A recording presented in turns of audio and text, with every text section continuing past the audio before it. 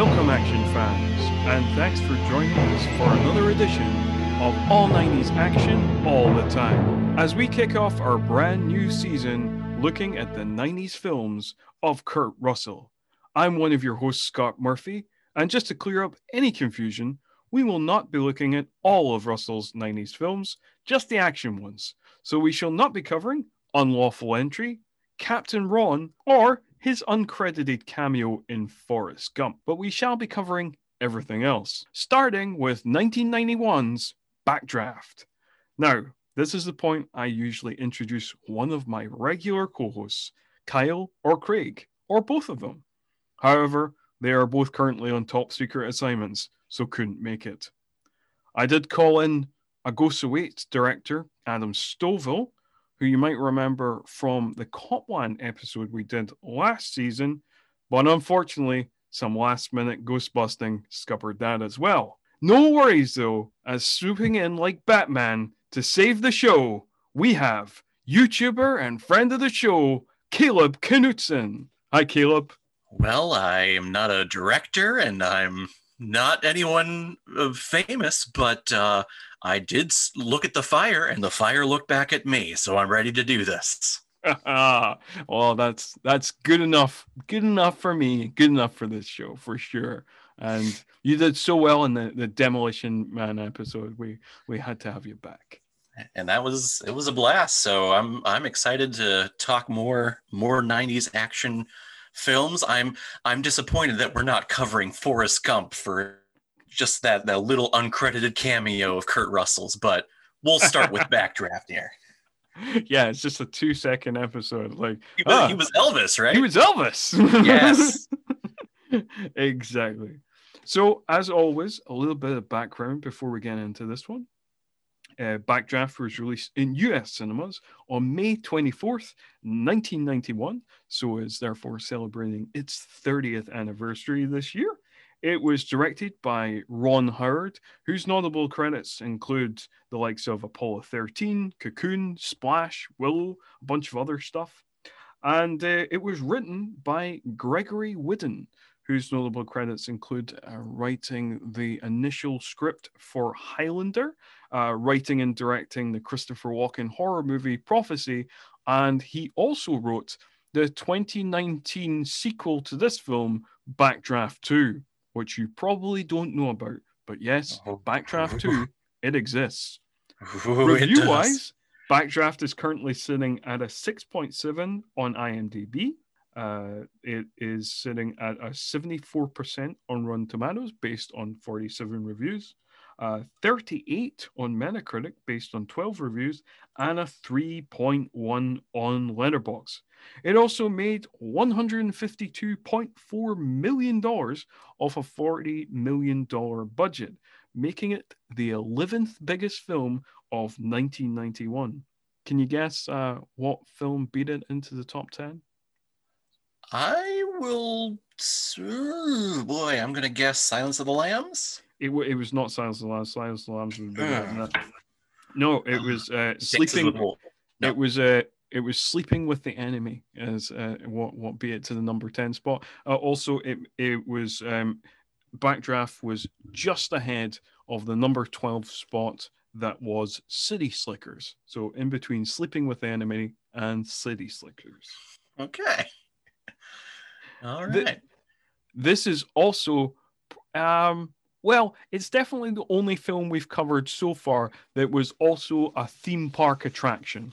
It might not be the only movie we cover that is also a theme park attraction, but so far, this is the only one. It was an attraction between 1992 and 2010 at Universal Studios Hollywood, but still exists at Universal Studios Japan in Osaka.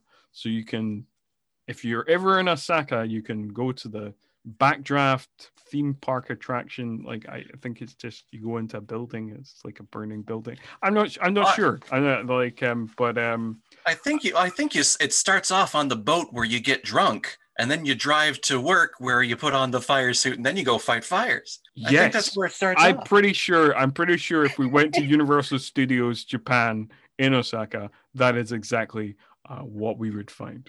Yeah. So, all joking aside about you swooping in like Batman, you actually requested to be on this episode, Caleb. So, tell us about your relationship with the movie Backdraft. Yeah, before we recorded, you were talking about how you were surprised that someone was like wanted to talk about Backdraft. I grew up with this movie. This was one of the uh, VHSs that we had growing up as a kid. And this actually belonged to my younger brother, who growing up when we shared a room, when we shared bunk beds, this was always on because we had to keep him entertained and keep him happy. Mm. Which was, strange because he was like 7 at the time and this film is rated R, but he always wanted to be a firefighter. He always wanted to be a fireman. But he couldn't, for whatever reason, couldn't say fire truck. He would always say fire fruck. It was one of the best things that came from him. But yeah, so I watched this almost repeatedly for a couple of years in the late 90s as we were moving around and I was sharing a room with my brother. So going back and watching this, guys, I hadn't watched it ever since then. So it's been like a good 20 years since I've seen this film, but popping it in for this retrospective, everything came right back to me. I'm like, yep, I remember every cadence of the lines that are being said here, the way the people are looking at the screen, the way Kurt Russell's cheeks shake whenever he's intense and pushed up against the wall. I remember everything. Yeah, I was surprised by how much I remember. Like just listening to your story as well. I'm just reminiscing about like I also have a little brother and who I also shared a room with. So there is certain movies that he watched all the time that are etched in my mind. Like particularly Toy Story and The Lion King were big ones with my little brother. So, but yeah. Anything to keep the younger brother happy. Yeah. For you, it was Disney. For me, it was rated R Ron Howard films. Yeah, I mean, like there was other ones as well. There was rate. I mean, obviously the rating system is different here, but there was kind of rated R ones that we watched together as well because I was an irresponsible older brother. We watched a lot of Arnold Schwarzenegger movies together. So like Terminator 2 and Total Recall and The Running Man were in regular rotation. Nice. And Terminator 2 was the big winner over this movie at the Oscars, I believe. Yes, for for visual effects and the sound editing. Design and yeah. Because I was thinking like it was and because the visual effects in this movie are great, but like I suppose Terminator 2 it did have a bigger budget, like a much bigger budget. Oh yeah. Now, when you watch this for this review, I had a Blu-ray that had a little like 3-minute introduction from Ron Howard, and he was talking about the visual effects supervisor Alan Hall, how they were dealing with the real life fires because they tried doing digital. This was a couple of years before Jurassic Park really knocked it out of the park. No pun intended. But yeah, Alan Hall was doing all of like the live fire. So how did you view this? Did you have that, or did you look that up, or that introduction? Yeah. No, I didn't see that introduction. I rented it. So I rented it stream. No, that's actually not true. It's available currently on Netflix UK. So I didn't rent it. I just watched it on Netflix. Well, I know that Backdraft 2 is available on Netflix here in the States. I did not, though, take the journey and watch that. I did read the plot synopsis, and I'm glad I did not waste my time. I also read the plot synopsis, and also watched the trailer. But I probably would have watched it, to be fair, because I get so obsessive about these things. I probably would have watched that as part of the research, but no, I ended up not, because the only way you could watch it is if you couldn't even rent it. You had to buy it. And I was like, I was like, I am not spending £6." Nope. Not a single cent is going towards that sequel. I'll use it for the original, but the direct to DVD sequel, that ain't No, no, happening. no, no. Made 28 years after the original. That's Okay. crazy. It's Where kind of weird though, William but Baldwin looks way more like Alec Baldwin now in yeah, that trailer. yeah, for sure he does. It is kind of weird though, because much like you, it's been about 20 years since I last saw this movie. I saw it a few times as a kid and in my teens, and but it was surprising to me how much I remembered of it. Like Kurt Russell in the boat, like some of the main explosions, and yeah, just different things like the Donald Sutherland character. Like yeah, there was a lot of scenes that I was like, oh yeah, that seems familiar. Yeah, yeah, huh. Oh, weird. I feel like everyone who's ever watched this movie has that same reaction because it's not an action movie that's like a tent pole of any one of these actors or even Ron Howard's or heck even Hans Zimmer who did the music. It's not like a tent pole film of theirs that people go like, oh, you remember when they were in that film or they worked on that film? But it's also one of those like when you see it on or if you see it pop up, you go, oh yeah, I remember that one. I enjoyed that. Yeah, for sure. I definitely feel the same way. Yeah, it's a very kind of middle of the road film for kind of everybody involved. It's Yeah. not like you say, it's not kind of seen as kind of top tier Ron Howard necessarily. It's not obviously when you think Kurt Russell, you often think of like the Carpenter collaborations, like so Escape from New York, The Thing, Big Trouble in Little China, things like that. There is just certain things that spring more to mind, and other things we're going to cover in this season, like Tombstone, which we will cover next week. Like yeah, but it's a decent, it's a yeah, it's a decent, solidly made film, and to be fair, it feels like it's a very Ron Hardy film because like if there has ever been a middle of the road director, it is Ron Howard. And I do not mean that disrespectfully because I worked out today. I have seen in total 17 Ron Howard films. And why I might not necessarily love any of those films, I certainly like a bunch of them. Yeah, he's one of those like solid directors where if a studio hires him on, it's almost guaranteed that yeah, it's going to be a good film. It's not going to be a train wreck and there's not going to be any like weird scandals or weird stories coming from sets. Everyone's going to be happy and get along with each other. It's going to be at least pretty good. And yeah, he's one of those directors. You look at his filmography and you go, wow, I have actually seen a ton of his stuff. Cinderella Man, Apollo 13, that happened a couple of years after this.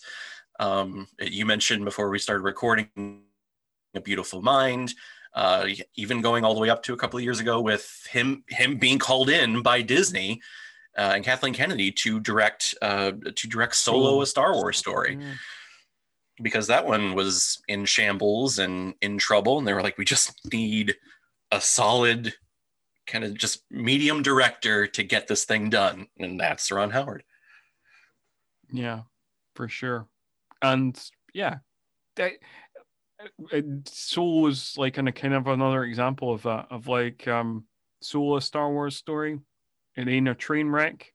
It's not particularly memorable, but when you watch it, you enjoy it, and then when you stop watching it, you kind of forget what happens. Yeah. Or you kind of forget about it and you just move on and you're like, that was a good time, but what's for dinner? Yeah. Yeah. And I do have to say, as a kid, I liked kind of fantasy films and stuff like that. So I do have like a soft spot for the likes of Willow, which Right, catches a Willow, lot of shit from people. Who gives that film shit? No one. Oh, okay. Willow Okay. is great. Yeah, I really like Will. And also, like, I like Tom Hanks comedies from the 80s, so I was also a big fan of Splash as a kid. I have not. It's one of the few Tom Hanks I have not seen. Unfortunately, I hear everyone enjoy, but I've gotten around to watching it. Unfortunately, Yeah, I mean, like everybody thinks of Tom Hanks, the respectable Oscar-winning actor, but like I really like that period in his career when he did like Splash and Big and Dragnet and Turner and Hooch and all these kind of movies. Yep, yeah, golden stuff the for me. Man with the Red Shoe or whatever. But we should probably start talking about the plot of this film. Okay. Before we go off on any more tangents. Sure. So, how does this movie open? Well, the movie opens, and we have a short little brotherly skirmish between the two McAfee brothers and their children. They're hanging out in a firehouse, and they're arguing, they're playing, they're fighting with each other. And then all of a sudden, their dad, who is I don't know if he's the fire chief or he's the leader of the firehouse, and they're getting called in for a fire, and Dad McAfee invites Brian, who is the younger one, who will later be played by William Baldwin, to come and see him get a special award for, I guess, going or putting out a record number of fires or something, whatever. He comes along. Yeah. They get to the fire, they go into the building, and Daddy McAfee is saving all these people out the window, and he's like a rock star. But then all of a sudden, the monster of this movie peeks out over the roof, and the fire breaks through, and this little adorable little kid, who, if you've ever seen any of those claymation Christmas cartoons around Christmas time, this kid is the live action version of that. He's missing teeth. He's got the rosy cheeks and the goofy little smile and the bowl cut. He's great. But there's a massive explosion. The building goes up, and Daddy McAfee is killed. And then the McAfee brothers they're orphaned. The fire ate their dad. It got to their dad, and then it becomes kind of like a revenge kind of monster movie after that, or at least partly a revenge monster movie after that. And we shoot forward many, many years into the future, where both the McAfee brothers are adults. And I just wanted to quickly interject. So, as you said, it is part revenge monster movie. It is also part firefighter action movie. It is also part sibling rivalry family melodrama. It is also part political conspiracy thriller. And it is also part kind of mystery procedural. Yeah. This film goes in many different directions, and at points where the scenes transition from one to the other, you go, what movie am I watching? Because it was one thing at one point, and now we're doing political espionage. What? What is going on here? We will talk about the many things we do like about this movie that are generally all centered around the performances, the effects, and the stunt work. But the screenplay for this movie is nuts. It's pretty freaking crazy. I wish I knew what they were going for. It was like at one point they're trying to make that, the first big action movie of the 90s or something. But then the other part is like, we're trying to be Oscar baity here. I don't know where the melding happened. I don't know. Yeah. But Daddy McAfee, I never realized growing up, was that Captain McAfee. Don't forget what I've been calling him this entire time. I think he's actually played by Kurt Russell. I think he's Chief McAfee. Chief McAfee? I don't know. Yeah. Could be. The leader of McAfee, who dies here in the first 5 minutes. He's played by Kurt Russell, who plays Stephen McAfee later on in the film, one of the brothers, which I never knew that growing up. Yeah. It was, I saw it on screen, I'm like, what? This movie is also part secret time travel movie where Kurt Russell's his own dad. Whoa, this blew my mind. They were trying to compete with Terminator 2 that year. Yeah. So they're like, let's send Daddy McAfee to the past to have so that he can conceive himself in the past so that he can live in the future. I get it.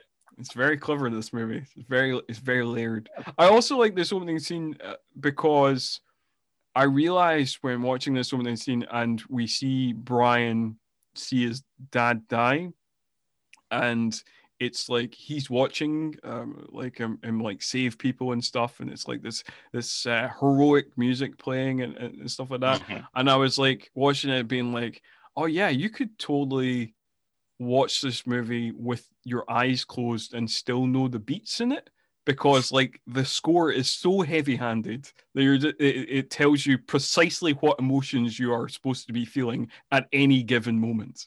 Yeah, it's bright brass all here, triumphant. It sounds patriotic. It sounds very, very heroic. But then when that fire breaks through the roof and you just see a little glimpse of it, all of a sudden you hear the strings come in and it goes. Brian's the only one there who sees it, and she has this look on his face of like, guys, dad, look out. Yeah. Not to laugh over a kid losing his father, but No. It's done in a particularly corny. We're laughing at the corny way it's framed, not so much the. I do love. I don't know if you caught the hippie dude or the hippie owner of the building. Yes. But as the firefighters running through, he's like, guys, you got to get to the second floor. The whole world's up there. My stuff is up there. Guys. Like, I don't know why, but like, yeah, I did notice that as well. And it is such a small nothing part that they literally could have got anybody. But that part is played by David Crosby of Crosby, Stills, and Nash fame. No shit. I didn't even bother to look that up. I thought he was just a random guy. Well, no shit, you say. Yeah. Wow. Ron Howard maybe knows him. I don't know. It's just the most random just thing. Stumbled like, on set one day, I guess. For this one random part that just basically needs to walk on and walk off. Let's call David Crosby. What? Why not? It's actually probably David Crosby, and that was actually his apartment. The whole world's up there, guys. He didn't know a film was being made. He's like, what the fuck is going on? This was an actual fire. And Ron Howard's like, oh, they're actually doing it? Let's just go shoot. Dude. Yeah, but this, so the opening here, this is our first glimpse into that monster aspect of how Ron Howard is portraying fire to what I think so well in this film. This fire is like Jaws, or he's like just that the alien creature, the xenomorph creature, kind of lurking around the corners and kind of sneaking out underneath the door frame before finally exploding and sinking in the kill. This is our first little glimpse of that, and I love how they portray the fire in this film. It's real. I mean, it makes no goddamn sense, but it's real fun. Oh yeah, makes no sense. But then we move on. We cut to 20 years later, landing in the year 1991, where Kurt Russell has already become his own father. He's already become his own self. But Brian McAfee, little Brian, who saw his dad die in the fire and got his picture taken by Life magazine. He's now grown, and he is graduated from the Fire Academy. He is an official, I guess probationary firefighter, Brian McAfee, which I guess it's not his first time doing it. I don't know if he graduated the first time, or I'm not sure. Like it's not made clear whether he flunked out or he just didn't complete the course, or he made it but then he quit, or it's not. Yeah, it's never made clear. They make the point though that Brian, he's kind of just that wandering family member the firefighting's been in this family for a generation, but Brian, for whatever reason, feels like he could never do it properly, or that he never just gets the heroic recognition. So he either quit or he flunked out the first time and then went to go do a bunch of just crappy random jobs after that. But now he's back and he's actually graduated and he's looking for a nice easy fire station to be a part of. Yeah. There was something that kind of confused me about this scene. This like bar scene, his graduation scene of like, so he bumps into the character Jennifer, played by Jennifer Jason Leigh, and they have like a little conversation where Brian kind of comes across as a douchebag, and she says that he's been gone for 6 years, right? So like at that point, you kind of assume that like he has been outside of Chicago for 6 years, which is fine. But like 2 seconds earlier, he had a conversation with a barman who's like busting his balls about all the jobs he flamed out in, and like looking through all of his business cards that for some reason he has on the board at the back of the bar. And it's like, so did he has he been away? Did he send him those business cards over the years? Like, what is the relationship with the barman? Did he keep coming back to that one bar and not visit any of his former friends or relatives in Chicago, but like just was like, this is a new thing and I'm up to, like, but I've had my drink now, I'm off again. It's a good question. I'd never even realized that of all the times I've watched this movie.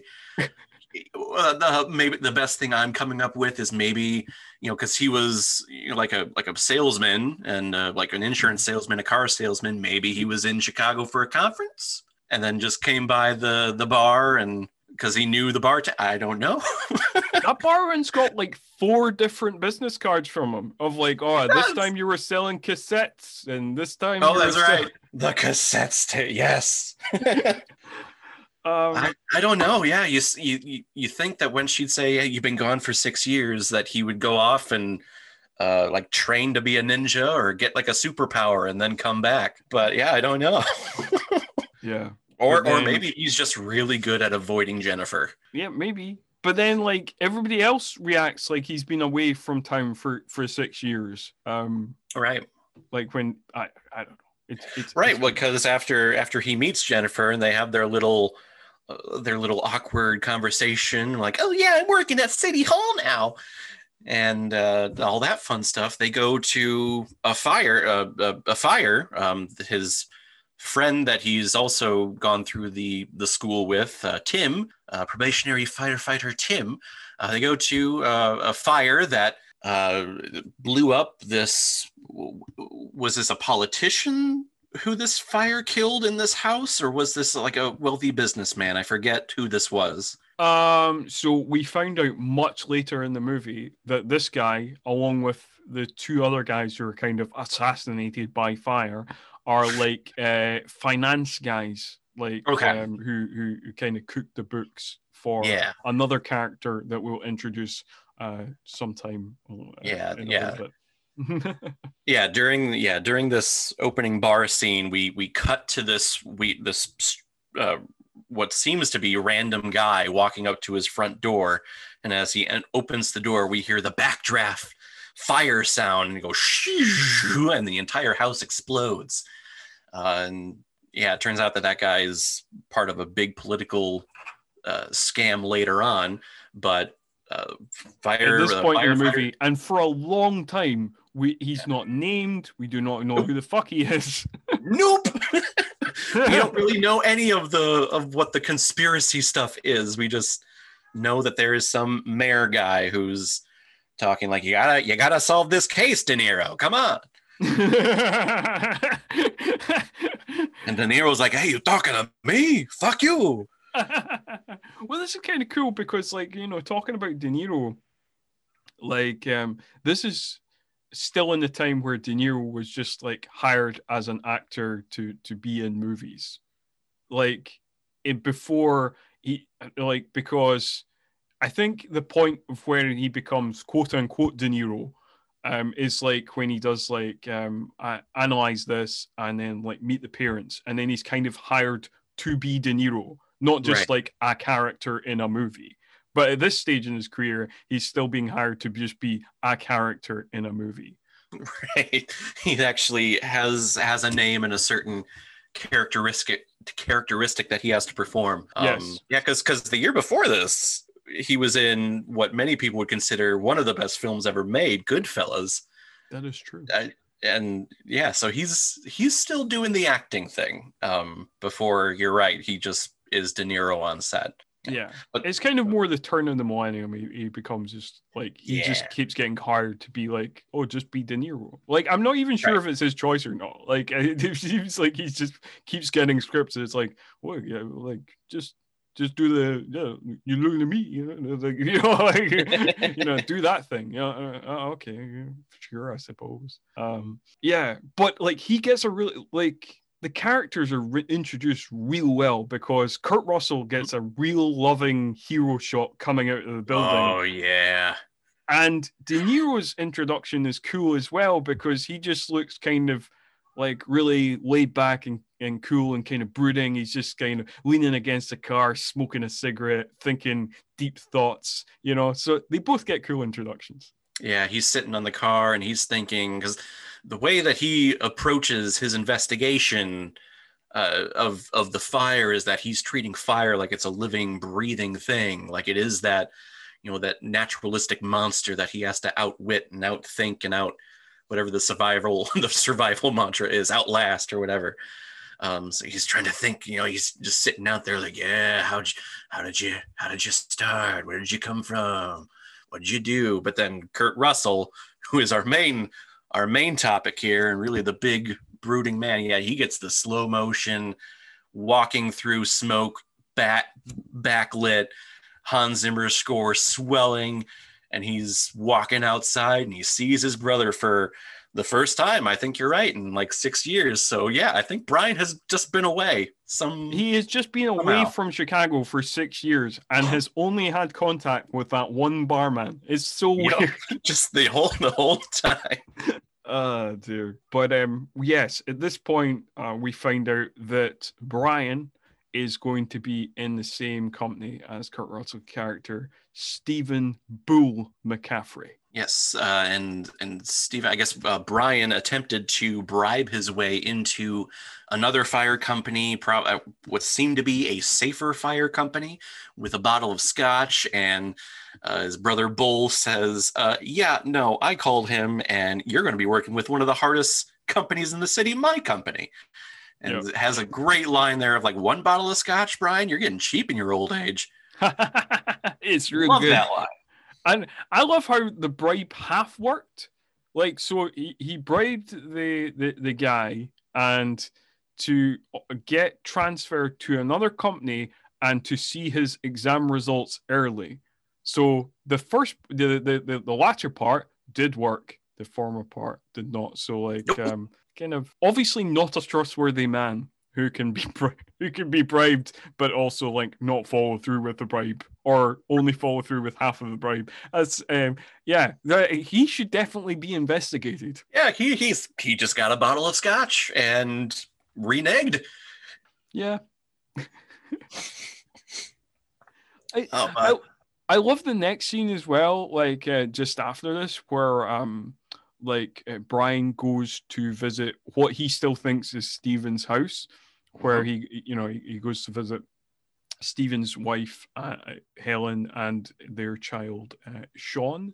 And we get this little moment where like he's like, hey, it's your Uncle Brian. You remember your Uncle Brian? And the kid gives him the shittiest, like, who the fuck are you? I don't like you. Fuck off. Look, it's so funny. It's meme worthy, it's screenshot worthy, but again, like what we were saying, this film is so just out of the pop culture zeitgeist of everyone's mind when it comes to like action movies. But yeah, if you pause it on this kid's face, who I think he only went on to do like one other acting thing after that. So. You pause it on his face, the birth of Bitch Please Who the hell are you? Get off of me. What? And there's also a hint of like, what are you wearing type thing. And Yeah, it's just like he has this little various slur, like, level. Yeah, yeah. Just various levels of disgust of like, what are you doing on my lawn? Yep. What's that look on your face? Why do you think you know me? What's this get up? I don't like any of what I'm seeing. And then Brian also, he does an impersonation, and I've remembered this line ever since the first time seeing it, but he has like this little inside joke with this kid who I guess laughed at it when he first saw him when he was first born or whatever. But Brian says, "Spinach? We don't need no stinking spinach." Do you know what that is a reference to? I never knew what that was a reference to. I have not a goddamn clue. I was watching this movie this morning, and I was just like, I wonder if Caleb will know what that's a reference to. Maybe that's like an American face. Maybe it's like from an American cartoon that didn't make it over here or something. Maybe like, I don't. I always remembered that line because I thought it was so ridiculous. But I've always remembered that. It's actually popped into my head every once in a while where I'm just like, spinach? Don't need no stinking spinach.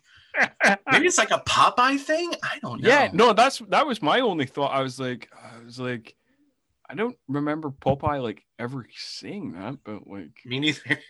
Like, maybe it was the villain he always fought. Which I forget. Was that the villain he fought? I can't remember. Yeah, maybe it was. Maybe it was. I don't know. I just remember that line. No. Yeah, but yeah. Fun story, Caleb. Popeye, the Robin Williams film, is the first Robert Altman film I ever saw. Whoa. That was, oh God, it's been so long since I've seen that thing. We can't go on any more tangents, so we got to get back to this movie. I'm sorry. Right. It's okay. Okay. But yeah, so the spinach line happens. He runs in. Brian meets up with Helen, who is played by Rebecca De Mornay, who I will always love seeing on screen. She was always one of my early day crushes. Several people probably know her from Risky Business. I'm one of the weirdos that remember her from the Disney film Three Musketeers. Any of you recall that one with... that's going to be the bonus episode of this season. This one. Spoiler! It was a surprise. We planned that so well. Kiefer Sutherland as a musketeer. It's great. Right. I loved her in that movie. And so seeing her here, I was like, oh, yes, I remember her. But yeah, she tells him that... Actually, no, there's a... I feel like now... you've got to be on the Three Musketeers episode because there's a through line here. Like this is one of the last tangents we'll go on. There is a through line here in terms of like, so you're on this episode, which stars Rebecca De Mornay, and you are also going to join us for the Executive Decision episode, which stars Oliver Platt. And, because the films have to be connected, the bonus films have to be connected in some way to the main season, and the connections are obviously Rebecca De Mornay and Oliver Platt appear in Three Musketeers. That's right. That is absolutely right. So I feel like you have to make that trilogy now. Well, I will gladly talk about Three Musketeers, the Americanized version. Absolutely. Okay. Kiefer Sutherland, Chris O'Donnell. Oh yeah. But cutting back to this movie, so Rebecca De Mornay is entirely wasted in this film, much like Jennifer Jason Leigh is. Yeah, I mean, I suppose it's the 90s, it's an action film. Female characters don't often get it best. No, unfortunately, they're typically playing either the assistants or they're playing the wife or the person at home who's taking care of the family and who's always worried about the risky stuff that their action hero husbands or boyfriends are doing. So yeah, unfortunately, that's how action movies worked back in the 90s. But it's exactly what's happening here. We'll come to find out later on. But yeah, Helen doesn't like all of the risks that Steven takes because he's reckless when he goes into a fire, and tells Brian that he moved out many months ago, and now he's living on what used to be their dad's boat, which I guess, as we've determined, is actually Kurt Russell's boat. So, but yeah, and, Brian, like, Kurt Russell, like, cool character in this film. We've already established that he's a cool character with our loving hero shot, but he's living on a boat. He's listening to Cream. What's not to like? Nothing. There's nothing. He's in a tank top. He's drinking beer. He was kind of trashing the boat, but he's just leaning back, and he's without a care in the world. He's kind of living the life, even though he misses being with his family. At this point, though, he's kind of okay with it. He seems much less broken up than he will in about 20 minutes. Right. Right.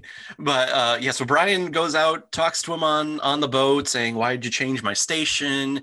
Here, Brian gets a little glimpse of these canisters that look like some type of fire accelerant, which we'll learn later is triptichlorate.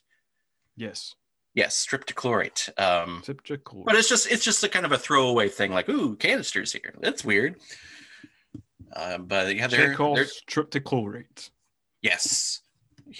That apparently the doctors in the morgue have absolutely no idea what that is, which I find a little strange, seeing how a doctor, someone of the medical field who works with chemicals, doesn't know what a chemical is.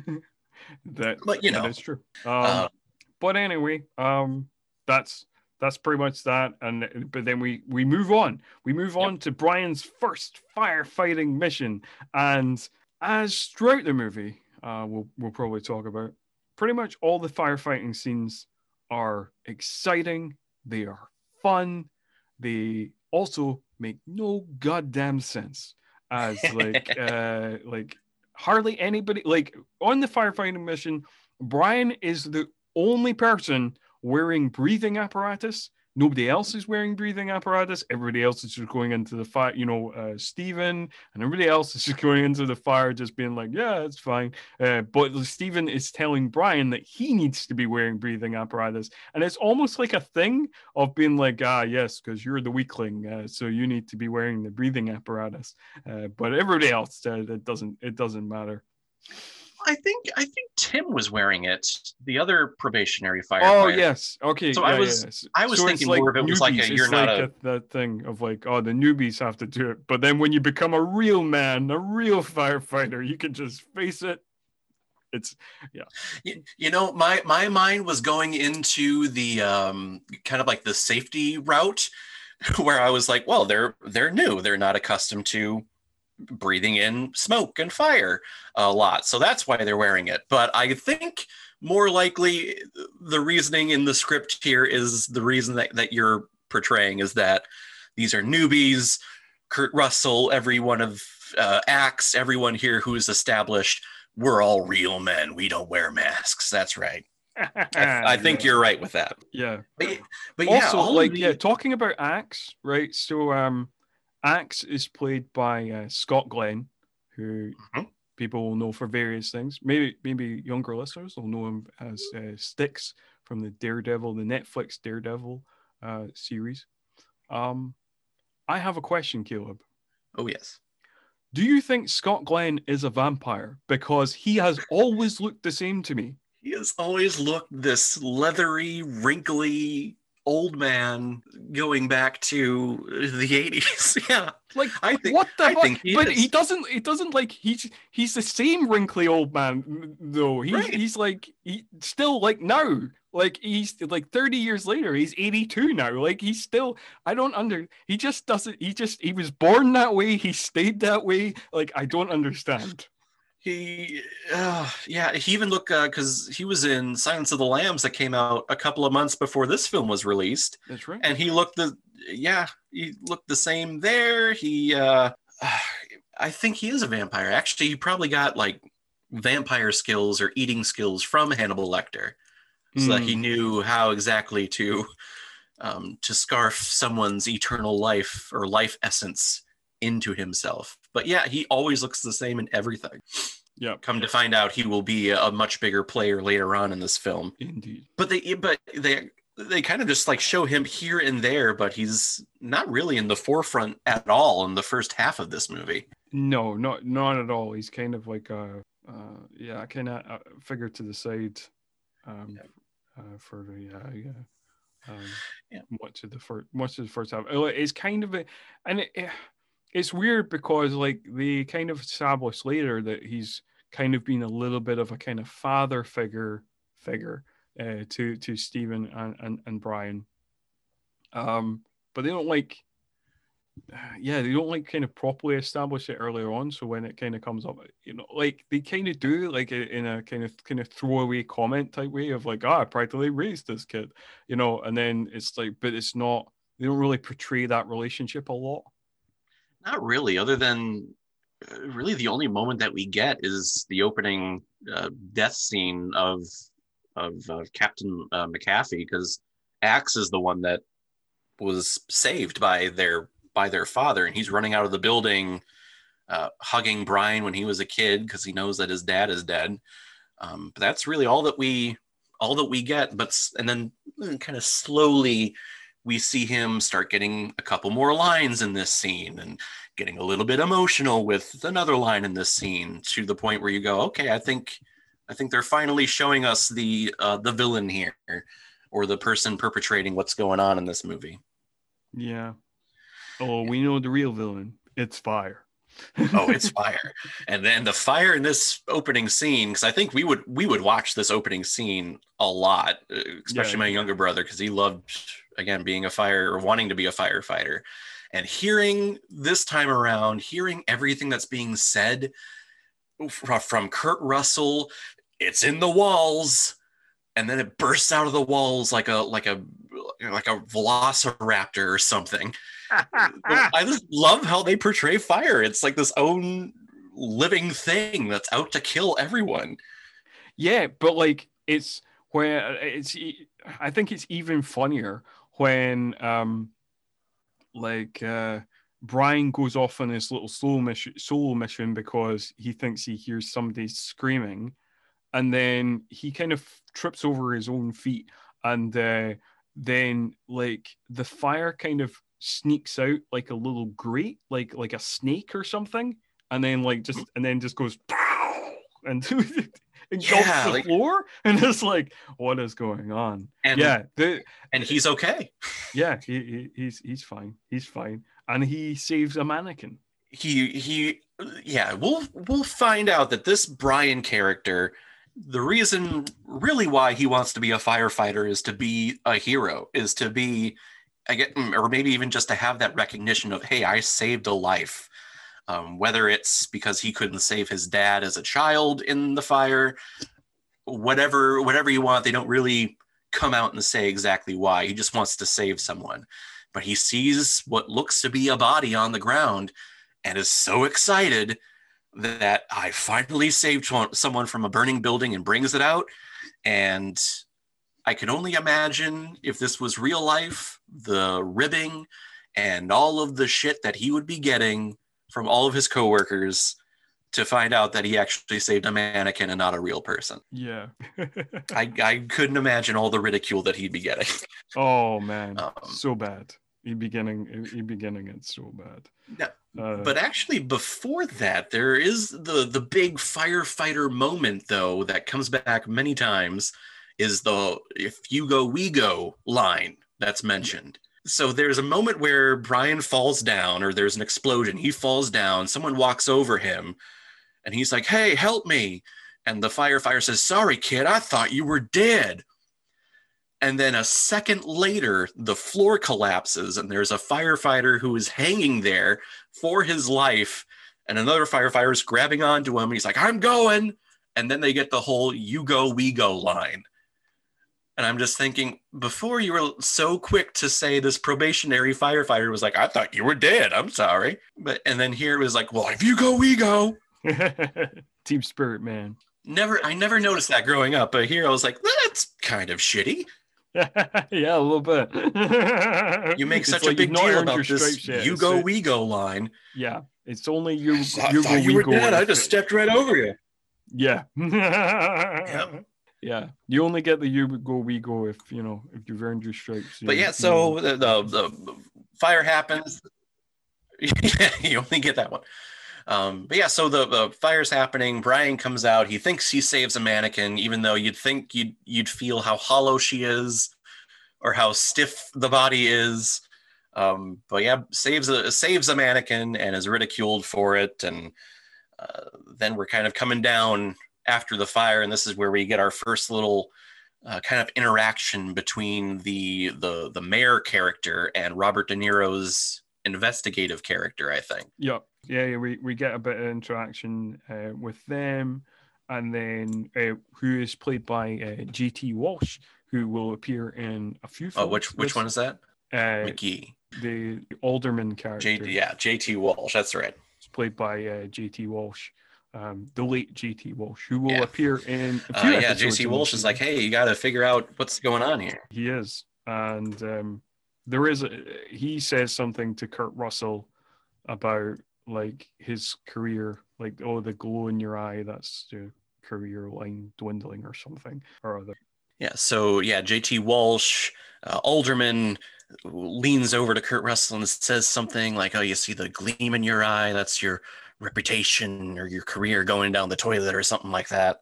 And Kurt Russell is is restraining himself, even though you can tell like he really wants to punch his lights out, because he's angry because alderman closed one of the firehouses that was going to be the backup for this big fire. Yeah. And there's kind of two like really funny things I want to point out about this scene, because I think they're worth mentioning. One funny thing is, like, we get a shot of the burnt out building where Axe and basically all of the fire crew are smoking in the burnt out building, which I found real hilarious. And also the other thing that I found hilarious in this scene was that for some reason everybody's obsessed with Alderman's shoes. Like De Niro mentions Alderman's shoes, and Kurt Russell mentions Alderman's shoes. Like it's just like a kind of thing of like, yeah. I just thought that was funny. I was thinking it was like a, again, this is, bravado, a man's world, man's man type stuff, that if your shoes are, nice and shiny, that means that you don't go out and do anything. You sit behind a desk safely or something like that. Yeah. He's talking about like, oh, you see those fucking shoes are like fucking butter. That's a fair point. Yeah. I do love that interaction of these firefighters smoking as they're breaking through everything and cleaning everything in this building. I just love that little touch. And I also love how they talk about Bull, how they talk about Steven as if he's like the fire whisperer. Oh, he's the only one that knows what a fire's thinking, and he never wears a mask. And from what I see, he never buttons up his jacket ever. Because he's just too cool, and he is too cool. That's why we're doing a retrospective on him. So that is absolutely right. Yeah, I also love, like, it's a small scene that we don't really need to talk about, but again, it's just one of those ones I just think is very funny to watch, where Brian and Bull are driving in a car back to Brian's home, and they're just listening to the song War in total stony silence. And it's just the fact you've got this really upbeat, funky song, and it's just like their grim stone faces. It's just, I don't know, it tickled me. It's a little touch from Ron Howard, just making sure that the audience knows that, hey, they're brothers that really hate each other, but also love each other to death. And it's just this big tug of war between the two, in case you didn't get that originally. Yes, absolutely. I do love that little scene, though, because it just shows that I think these two have great chemistry with each other. It feels like these two are brothers. Even though... Yeah, for sure. I think they do. And they bicker in the way that kind of brothers do. Like, it's everything here is nothing here is subtle. Like it is about as subtle as a bag of spanners being fired out of a cannon. Like there's nothing. Everything's heavy-handed. Everything's melodramatic, but it's still fun to watch. It still kind of works. Yeah, it's not annoying in any way. It's again, it's all fun. But yeah, so they drop off and they kind of go about their lives for the next couple of days. I'm assuming in the firehouse. Brian's actually doing the firefighter thing that he wasn't doing before, and his brother's overseeing everything. Do we go right to the retirement party? Yeah, we cut to the this? retirement party where Yeah. after seeming not that caught up about it, now like Stephen is like properly pining over Helen, and she watches watches her sitting at a table with another man, and then is watching her like dancing with this other guy and just getting shit faced. Yeah, he's drinking scotch or whiskey or whatever it is. And I do love a drunk Kurt Russell. He's quite funny. He's misplacing his cup and the glass is breaking. He's like, okay, just chill out. He's just tripping over shit. Yeah. It does suck though that his wife is there with another, I'm assuming another firefighter or another guy related to the firefighter. Yeah. So, I mean, so if that's the case, I mean, it sucks because you're going to bump into each other in these awkward situations. And Steven just does not handle awkward that well because he always needs to be the alpha male in everything, in every situation. Yeah. So they get in, there's a couple back and forths in this scene. Apparently Brian is in the paper because he saved the mannequin, but everyone thought it was real. Because the rest of the fire crew saved an actual woman, and the newspaper conflated the two things, and now it looks like Brian has been portrayed as a hero in the local Chicago paper. And it's all just more embarrassment for Brian, and he's feeling again like he's not living up to his father's expectations and not living up to his brother's expectations, even though Brian does not want to admit that Steven has any impact on him at all. It's obvious that he absolutely does. I've been that middle child, that secondary child in a family line before, and seeing this brotherly love and frustration with each other, been there, know exactly where these two are coming from. But that scene, I feel like is kind of like a kind of classic brother moment, because like, and it's one of the, as much as much of what happens in this film is melodramatic and silly, like this is one of the moments that really rings true to me, of like that guy who is dancing with Helen talks shit about Brian, and then Steven punches him out because a brother can talk shit about their brother, but not somebody else cannot. Nope. If someone else does something wrong to my brother, it's I will lay into you, but I can lay into my brother all I want, and no one else can. But yeah, so they get into a little tussle, and then Brian sees it. He runs over and starts punching out the other like backup for this guy too.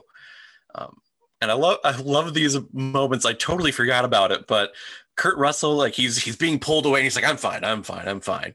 And then slowly goes back over and tries to start the fight again. He does it like 3 times.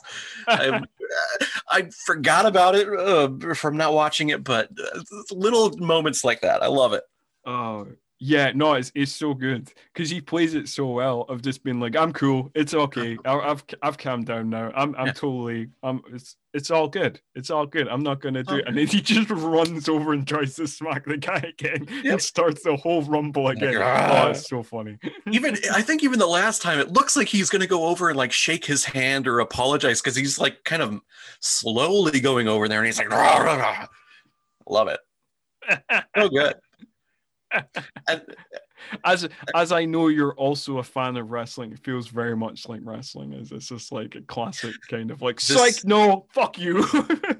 This feels like the go home episode to a big pay-per-view fight where they have the two in the ring, and then all the referees come down and they separate them, and then one of them breaks out, and then they start brawling, and then they separate them again. Yep, that's exactly what this is. Yeah. When they both have to sign the contract, and I was like, oh. And someone's gonna flip the table. Yep. Absolutely. Craig's away, so I can make wrestling references all I want. It's and Craig won't side mention like, I don't know what's going on. Exactly.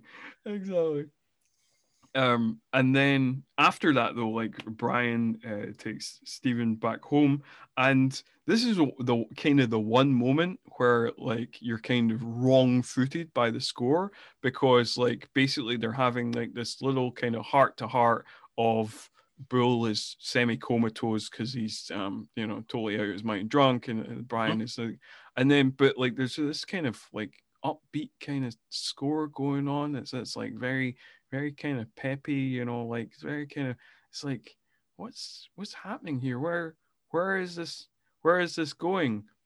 And then where does it go, Caleb? It goes into one of the dumbest montage songs I have ever heard. I completely forgot about this, or maybe I just never noticed it growing up. But yeah, here they have this beautiful brother moment until Steven passes out because he's drunk. And then, yeah, we go into this montage of them drilling at the firehouse. And it's this song called The Show Goes On by Bruce Hornsby. And the only way I can describe it is if you've ever hired a videographer for a wedding in the 90s or the 80s, this would have been the song playing under like all of the picture montages of this couple at a wedding. I don't, yeah, this is bad. This was so bad. It was not Hans Zimmer, so I'm not going to put this on Hans Zimmer, but why is this song here? I have no idea, but I mean, it's in terms of its like campy value, and in terms of its homoerotic value, it is a montage right up there with Top Gun, because we just get like lots of shots of like them kind of like lovingly pouring water over their head for no reason, and kind of like lots of wet shirts, lots of I think they also turn the hose on and start drinking from the hose in there, I think. Yeah. That's right. They do. They're playing basketball, they're drilling, they're running the hose up the stairs to the roof of the firehouse. Yeah, this I don't remember this song being so campy, but it started, I'm like, what?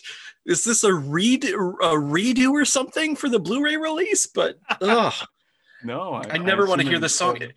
It's such a transitional song between like 80s music and 90s music too. Mm-hmm. If it's the definition of 1990 and 1991, and I'll never listen to the song again. Which is a very kind of particular time of like, it's not quite the 80s. It's not quite got into the 90s, because it's like that thing. Like, I know it's not like a glam metal song or whatever.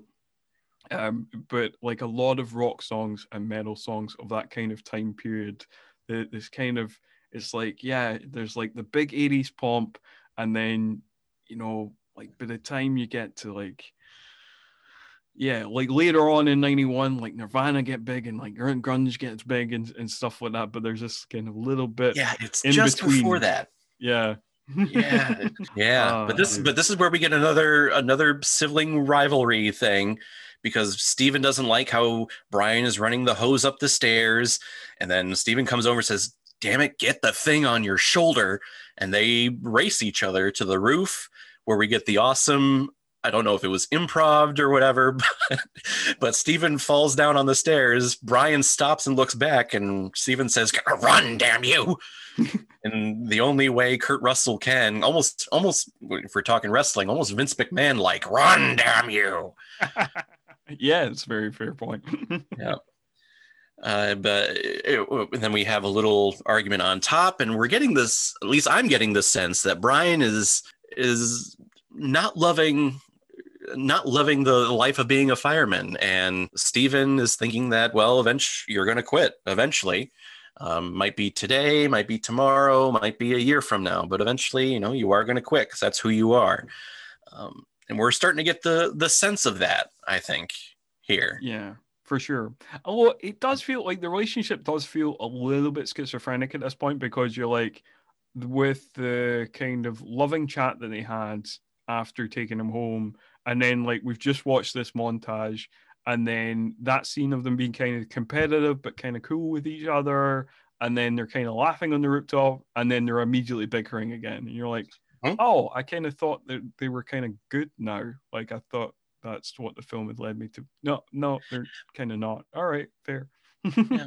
And I guess we could attribute that to maybe some revisions in the writing, but I've had those moments with my brother. And that's where I'm getting the chemistry between the two. It's like, yeah, you can go from laughing your ass off to wanting to punch each other in the face in like 5 seconds. I've been there. That's a fair point. Like I've had things like that with my little brother when we were teaching that as well. So I suppose, that's true. Yeah, that's very fair.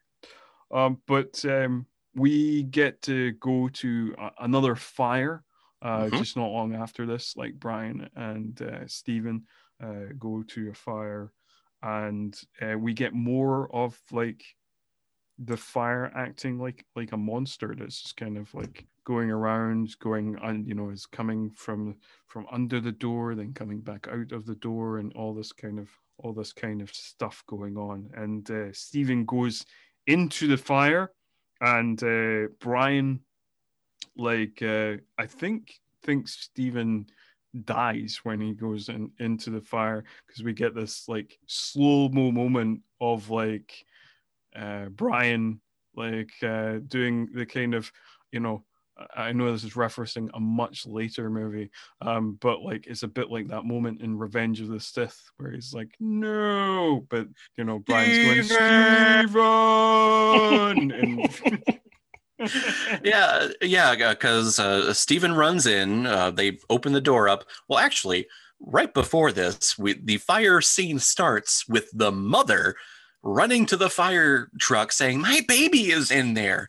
I don't know about you, I hate this cliche and this trope in these movies. In action movies, when the mother or the parent is outside telling the cops or the firefighter, my baby is up there. You ran out of the building without grabbing your child. Yeah. Shame on you. And I see it all the time. It was in the first Spider-Man movie. My baby is up there. Yeah. Why are you down here? What the fuck? You should be up there protecting them or helping them. But so that's why they're running in by themselves. Kurt Russell, he bursts the door down and he runs in right away. But Brian hesitates. He takes a moment, he catches his breath, and there's this big, like you said, almost mini explosion. And he does the whole Steven, and I think he loses him there. It's another callback moment to when he watched his father die and the fire engulfed the entranceways.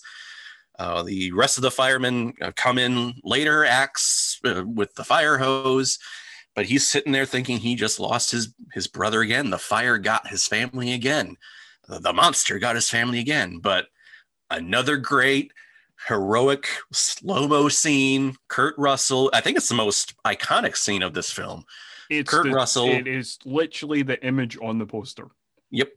Kurt Russell running out of the door, jacket unbuttoned with his axe in his hand and the kid in his hand, saving the day again.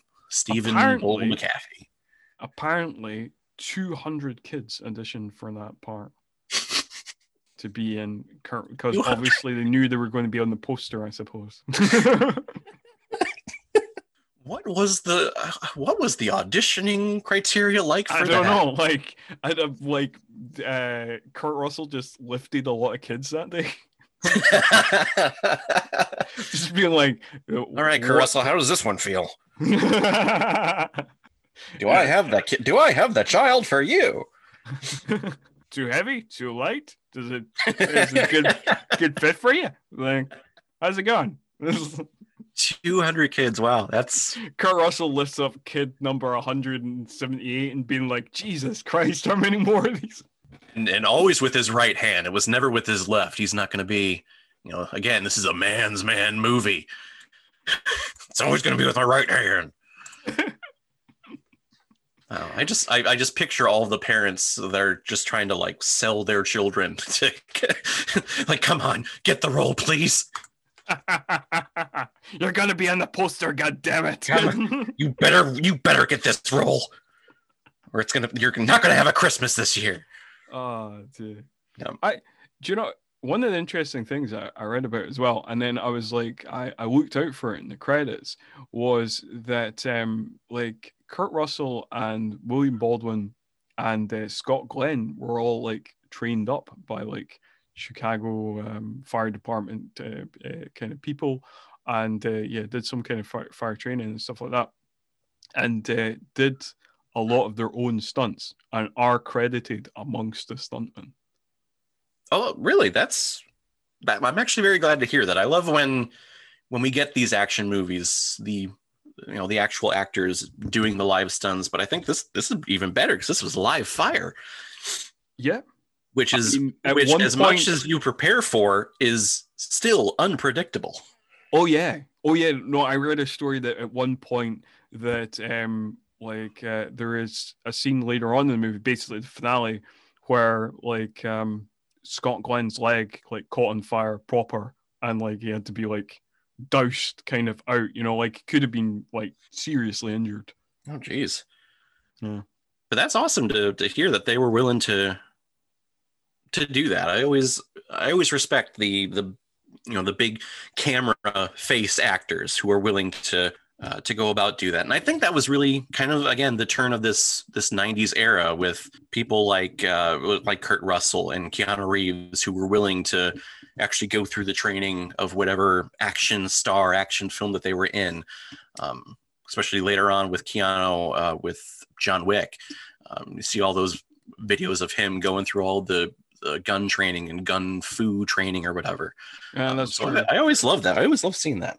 Yeah. And Keanu's like a big lifelong martial arts enthusiast, and like his training various martial arts and that as well. So like no, I always respect that as well. But going back to the movie, this is kind of the point where Brian is like, nope, this isn't for me. I'm gonna, like, we should have established that Alderman offered him a role in his office not in his office, to kind of be assistant to Don, De Niro's character, and which he had previously declined, but he now decides to accept this offer. Yeah, because he realizes that he's never going to be, or at least he thinks he's never going to be, that hero of a firefighter, so he wants to kind of take a back seat and joins De Niro as his assistant in this political espionage investigation that's been happening behind our backs as an audience.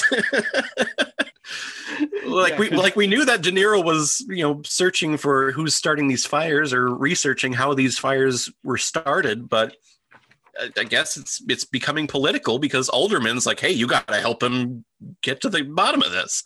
Yeah. But yeah, at this point, we're just kind of like, oh, okay, so this is a thing now. So we start following it.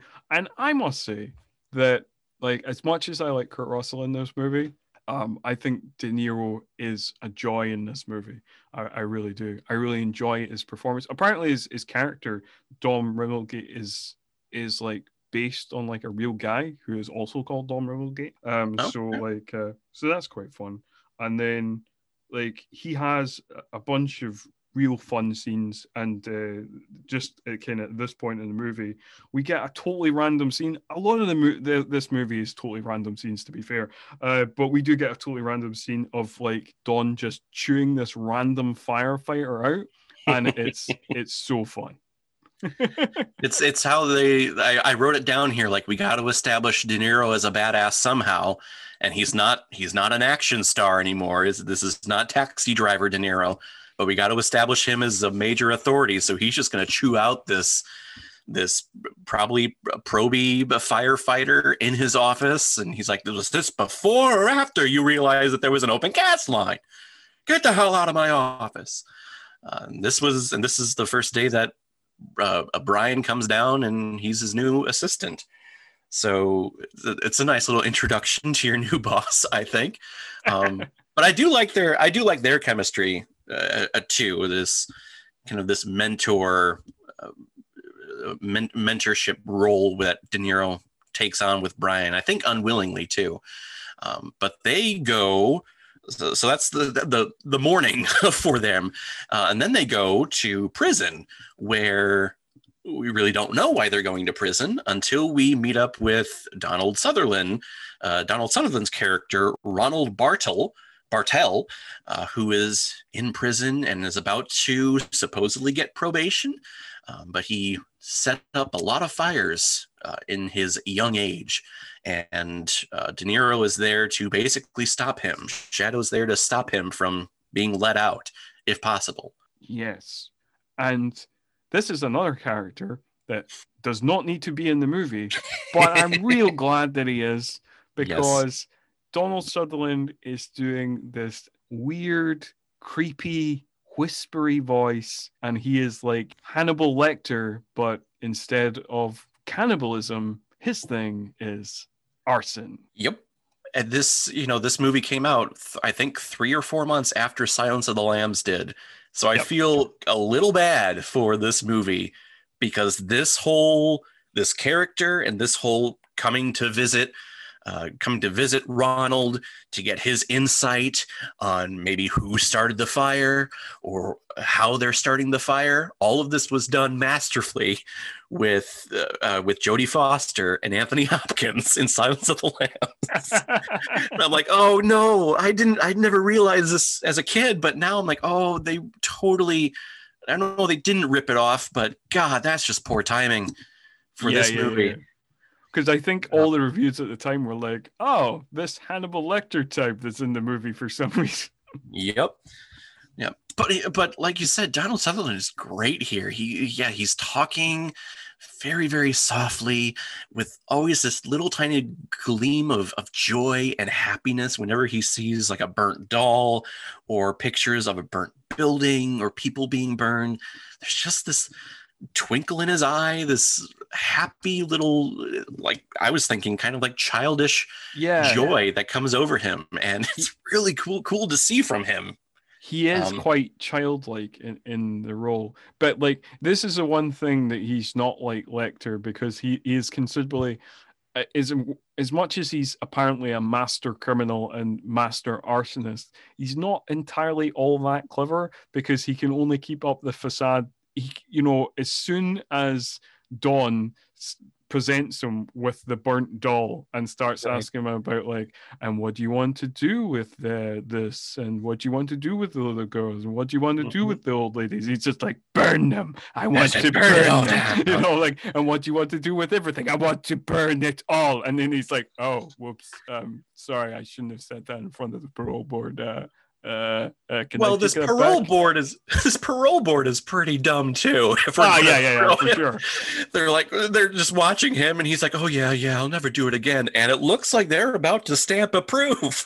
Oh yeah, no, the parole board are idiots. Of like, he is the least convincing. Like, no, I totally don't want to burn. It's you could almost imagine them like playing with matches, being like, no, I don't want to burn anything at all. No. And the parole board's like, yeah, okay, totally get it. Yeah, I think he's reformed. Yeah. Oh, thank God you were there, De Niro. We would have. Oh, crisis averted. Thank you. Yeah. Oh, spectacular stuff. So after this scene, we get the introduction of him. I believe we get our second death at the theater. Yes, this is the second assassination by fire, which for some reason is the, I mean, like I said, I watched this movie as a kid, but I probably not watched it in 20 years. And for some reason, this is the explosion that stuck in my mind the most. Like when he goes to the back door of the theater and then it's just like whoosh, like that image like always really stuck in my head with this movie. It was one of the kind of key scenes in my head that I always remembered. Yeah.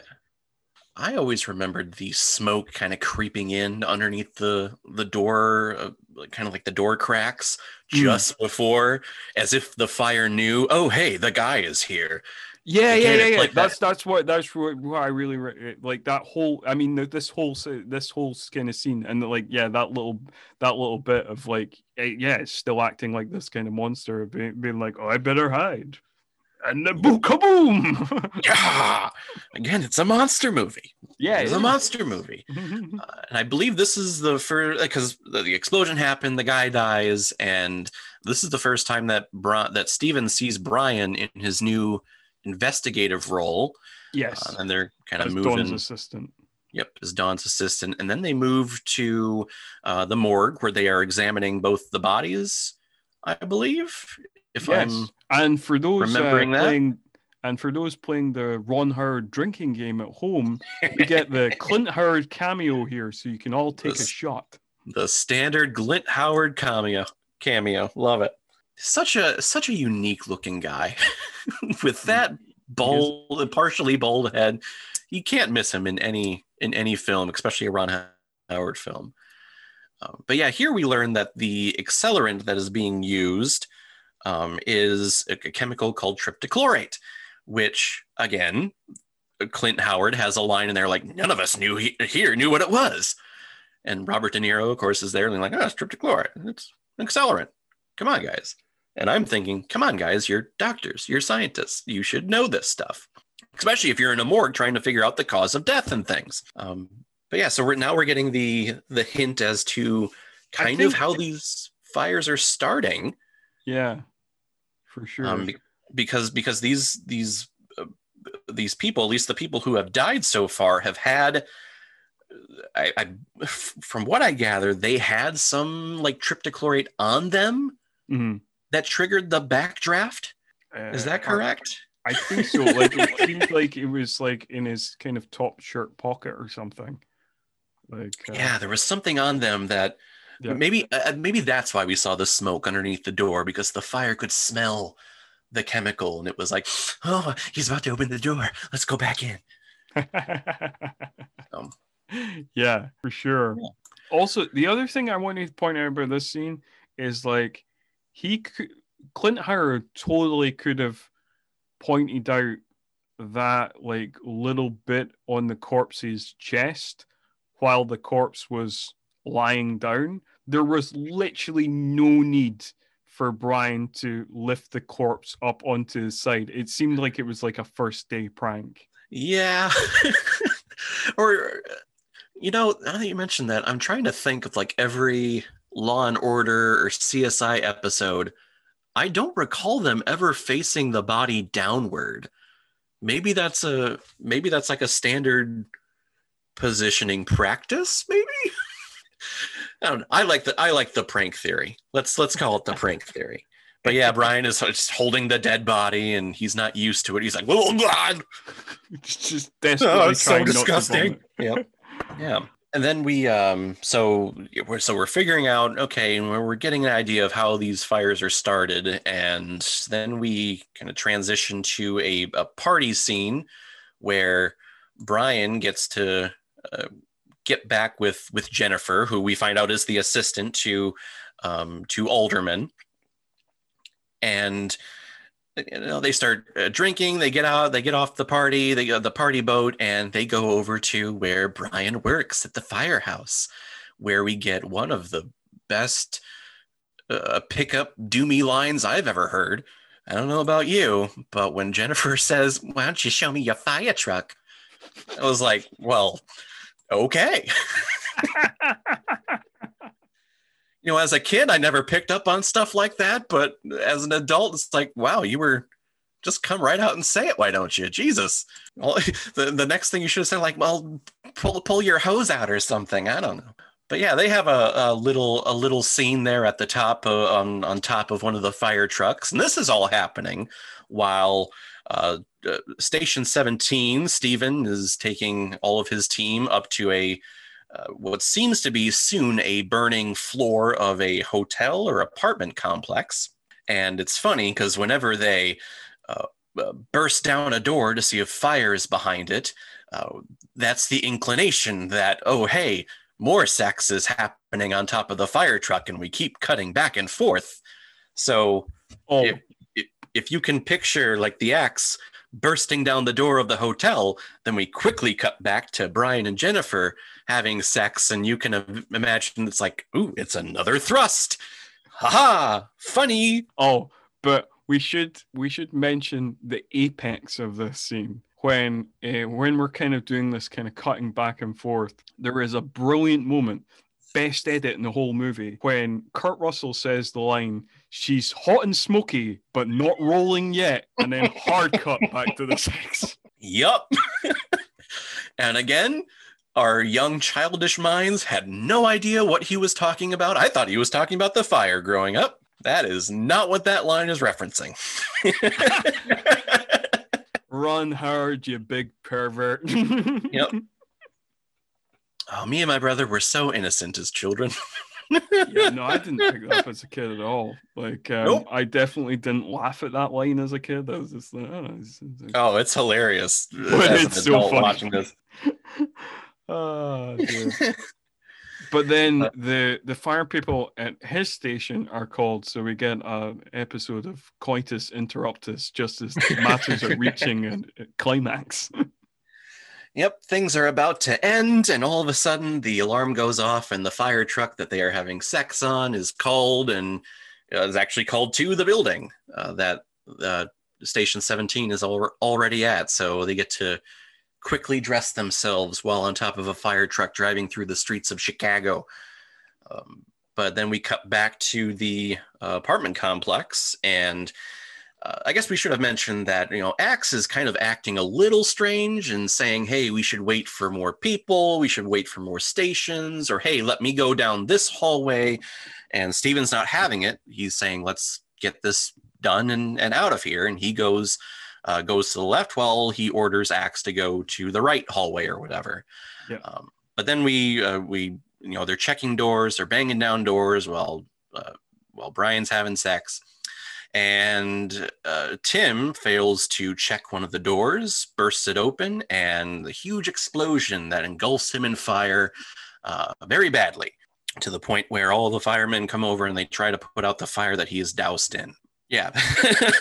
Yes, they wheeled him to the hospital, and Brian shows up there. Steven shows up, and he has a little altercation with Axe that we really can't hear because it's through the window. But then Brian is starting to ridicule Steven, saying that you're his commanding officer. You should have been with him at all times. Why weren't you? And they get into another brotherly scuffle, a little bit more physical this time. And I always remember after, the punching and all of the grabbing, just remembering Kurt Russell being pushed up against the wall with his fellow firefighters and just seeing the intensity of his cheeks shaking back and forth. I will remember that from my childhood, and I'll remember that to this day of just how intense he was in this scene. I love it. Oh, yeah. He's so intense. And it's the proper kind of brooding hero moment of just being like, he has that kind of crumpled look in his face because you get both in the hospital and just before they go to the hospital, you get this kind of shot of like the fire crew just like looking really kind of disappointed in him and kind of disapproving, and just kind of that kind of thing of like, oh no, the boys have lost faith in their leader. Oh. Yeah, he's looking back, and everyone, is giving him that solemn look, and then slowly walking away. Yeah, they're losing faith in their lieutenant. So yeah, which kind of yeah. And then, like, as much as Tim was apparently Brian's best friend, we just like don't give a fuck about him now. It's just like, because he's just still alive, but then we do not get an update. I presume he dies because we do not get an update on him afterwards. We never do find out if he is living the rest of his life as the English patient or if he died. I don't know. Nope. But yeah, We you're right. Screw Tim. we apparently no longer care about him. Ah, yeah. So the we'll roll on as the movie rolls on because like Absolutely. it just And this is a movie that just fires subplots at you and then just immediately drops characters for no reason, even though they've previously been seen as important.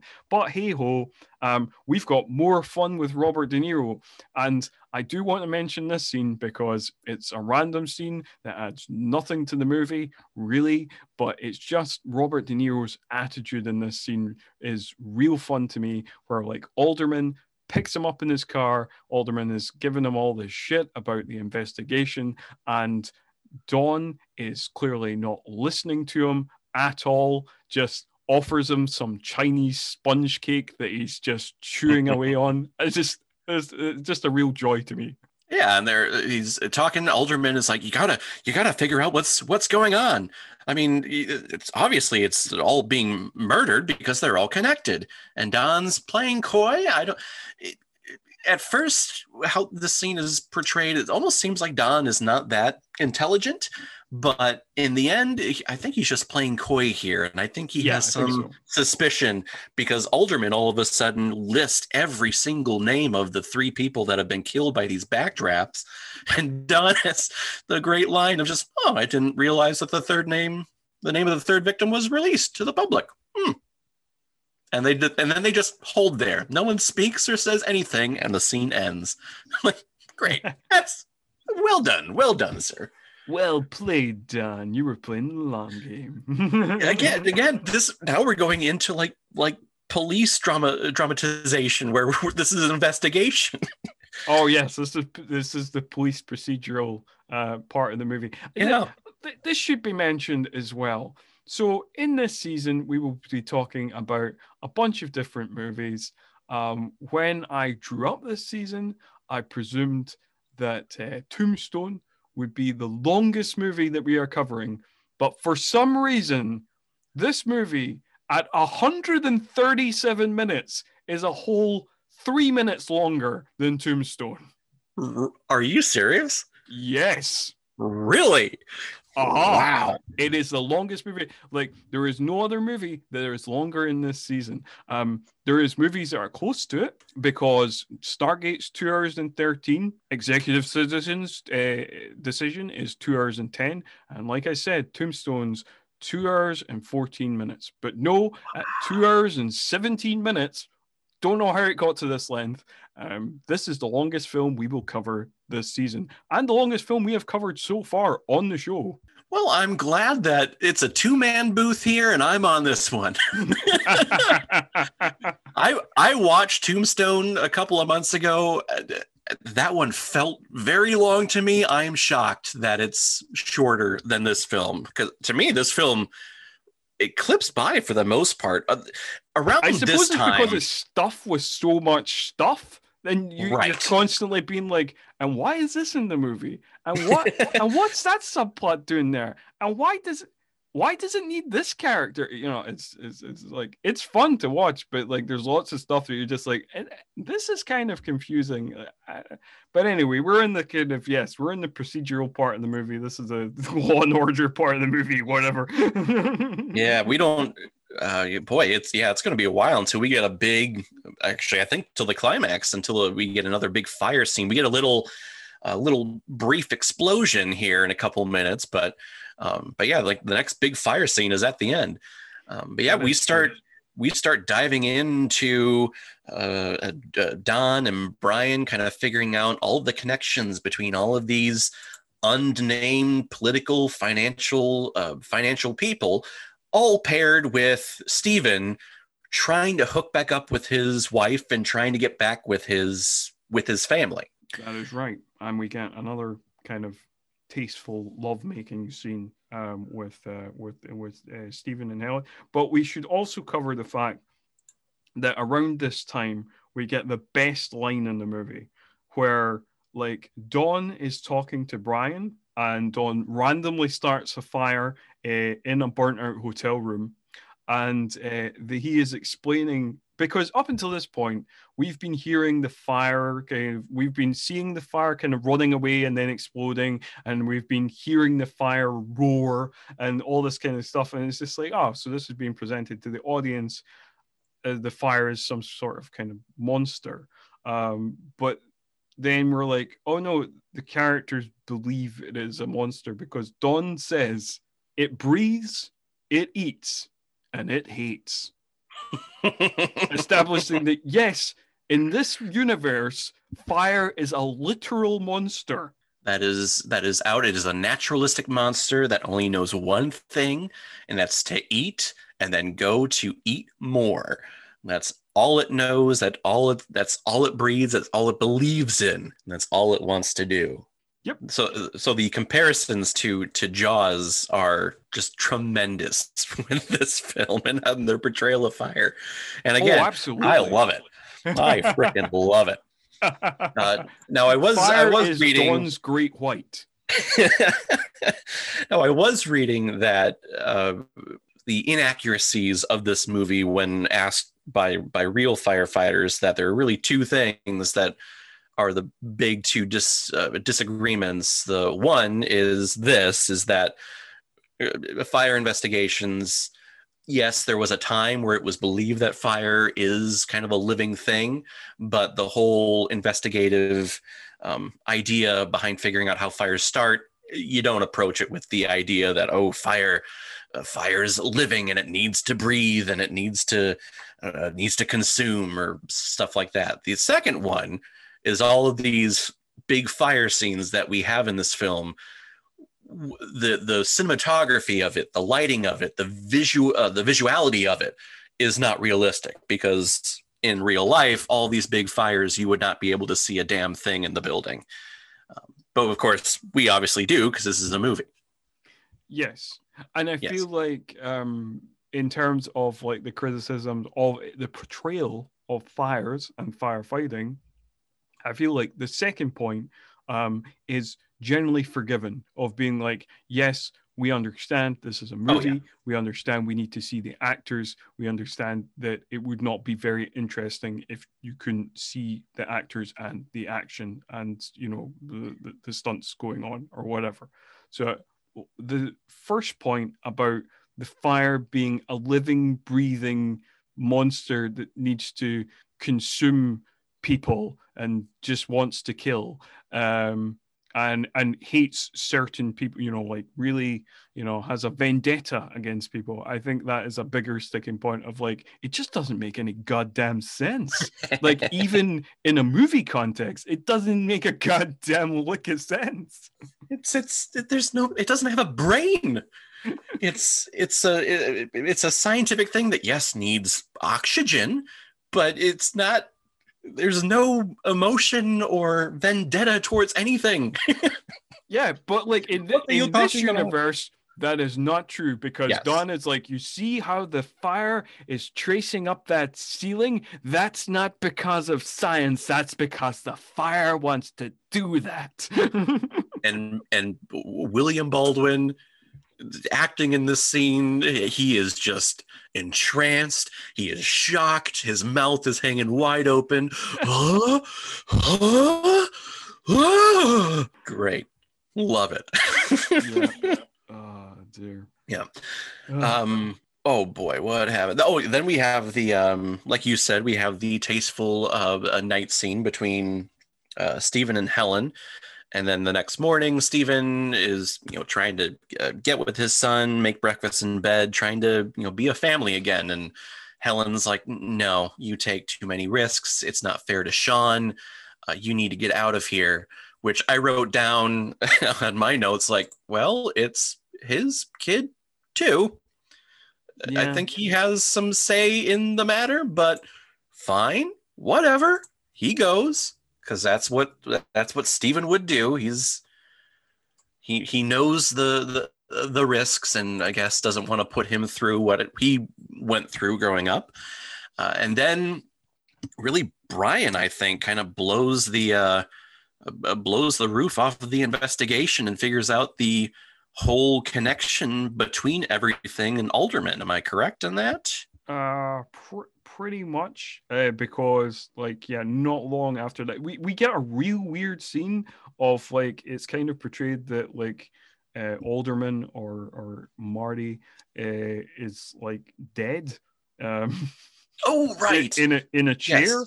and then he just turns around and he's being real creepy and he's got these files in front of Yes, him, and then but yes, and then like we get the tip off from Jennifer, and the connections are made of like all the guys are like finance guys and all this kind of stuff, and they're connected to Alderman, who has like the task force that he has set up to kind of plug the holes in the firehouses he's shut down. Have the task force is like an on paper only task force, and actually he's been siphoning the money and all this kind of stuff. Yep. It's incredibly convoluted, and again doesn't need to be there, but Yep. it is. And then yes, Brian goes to pick Ronald's brain, again, Ronald doesn't really need to be there, but again, this is a fun scene because Donald Sutherland is just doing his thing and being real creepy and real fun, and we get more stuff of like the fire being presented as a monster, where Ronald says to Brian, "Did the fire look at you?" And that is which is and Brian gives it did. It did. Oh, that's really intense and funny. And then, like you said before we started recording, Brian basically he's only there to kind of turn a light bulb on Brian's head, of like he kind of points out like, oh, it's got to be somebody who has access to these chemicals and somebody who hates fire, and who would have access to those chemicals and who would hate fire. It must be a fireman, right? Whoa. And there's only like 5 firemen in the entire city of Chicago. It's and my struggle. Brother is one of them.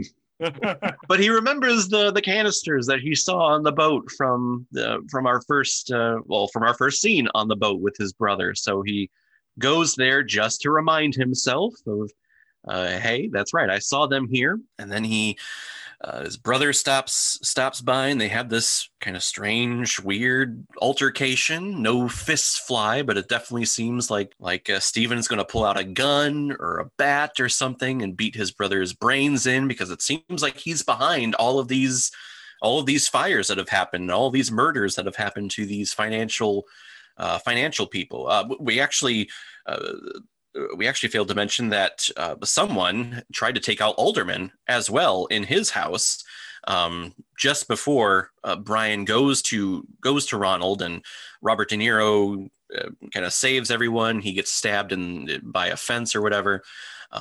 But yeah, all of these big shots are being targeted by someone. Yeah, again, it's a shame we did fail to mention that, because that's another sterling bit of acting from De Niro, where he's impaled by a metal fence and he's like, I think I need a little help here. Yeah, a line I've always remembered watching this as a kid, guys. That I think I got a little problem here. It's a badass line of like, it is a badass if it was line. me, I'd be like, ow, ow, ow, ow. But here he's like, De Niro's underselling of this is beautiful. It's wonderful. It's great. Dude, yeah. Brilliant. But we're on the boat. Oh, I'm sorry. Go ahead. When we cut back to the boat, we're cutting back to like the scene on the boat. I have written in my notes here, Steven acting creepy because the plot says so. Because it just seems so contrived that he's just like acting in such a weird way that we've never seen him act before. And it's just like, oh, you're just like really trying real hard to make him a red herring. Okay, I suppose we've got to do this now. Yeah. And part of me was thinking, was this a rewrite that we just failed to edit this scene? Because it seems like the way he's shifting, the way Kurt Russell is playing this, it seems like he is the guy who's been doing all of this, and how he's delivering it. He's saying things like, well, how am I doing here? Well, I'm along for the ride. Well, what are you doing here? Huh? and just his body posture. I feel like at one point he was supposed to be in the script the killer, the fire starter. Turns out though it's not. Absolutely not. Absolutely, we can't have Kurt Russell, who is our big action hero of the '90s, as the villain here. So we make this out to be Axe, Scott Glenn's character. He's the one who's been doing all of this because all of these deals that have gone down have led to the deaths of several firemen over the years, and Axe just wanted to put a stop to it. Kind of in a shitty way, blowing up buildings and stuff, but could have been a little bit more subtle, I think. But yeah, I did want to point out as well, though, like when it is revealed that, like, it's kind of revealed to us as an audience that Axe is obviously the person who's behind the fires. We have like this weird series of scenes of like stare-offs between Brian and Axe, and then Steven and Axe. Like there's like 3 separate moments where it's just like we're just watching a stare off of just being like, well, I know he did it. He definitely did it. But I know that you know that said. I did it. Yeah. And it's, I don't know if it's like an unspoken brotherhood that they were trying to portray here, but it's all no dialogue. They're just staring at each other. And I think you hear a little bit because Brian is figuring out that this guy was the guy who assaulted them in Alderman's house and was burned by the outlet. So he has the little burn mark on his shoulder. So I think you like hear the flashback sound effect of him screaming. But it's just all back and forth. As I'm thinking about this, though, how Axe wants to take out these guys for killing firemen, because he says it on the roof. They're the big climactic scene of this movie. The Station 17 is called to this big chemical fire at this big warehouse, and on the roof is Station 17 and Axe, Brian, Steven. They're all there, and Axe is saying he was killing our brothers for money. If you're going to take out these people for killing your firefighter brothers, why would you do it with fire that could potentially kill more brothers? Why not just shoot them? Because the plot, maybe?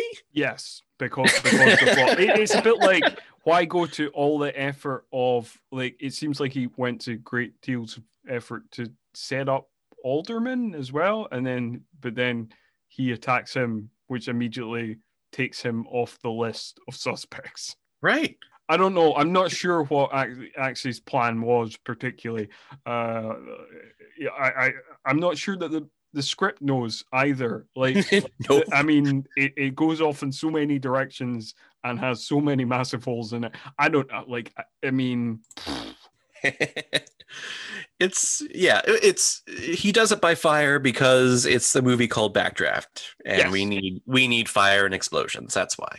Yeah, and I mean, like, I gotta admit, like, all these contrivances really entertain me. Like the fact that, like, when they go, before they go, get to the rooftop, the fire truck that Brian is in, that is in the fire truck behind Bull and Axe, like, it tips over. Just like it crashes just so that Brian has to run to the scene of the fire. Like, like all these plot contrivances really amuse me. It's an unnecessary stunt. I completely forgot about it. But yeah, you're right. They're driving to the burning building, and there's a little scuffle in traffic. The fire truck, it flips over. But everyone's okay, and everyone just runs to the building. It doesn't need to be there. It was just a random thing. I think part of what entertains me about the movie is just all the things that don't need to be there, but are for whatever reason. It's there. It's there because it's entertainment. It doesn't make sense, but it's there. Oh dear. Also, like, I wrote down in my notes, basically they have this conversation of like the big reveal of, like, why Axe was doing this.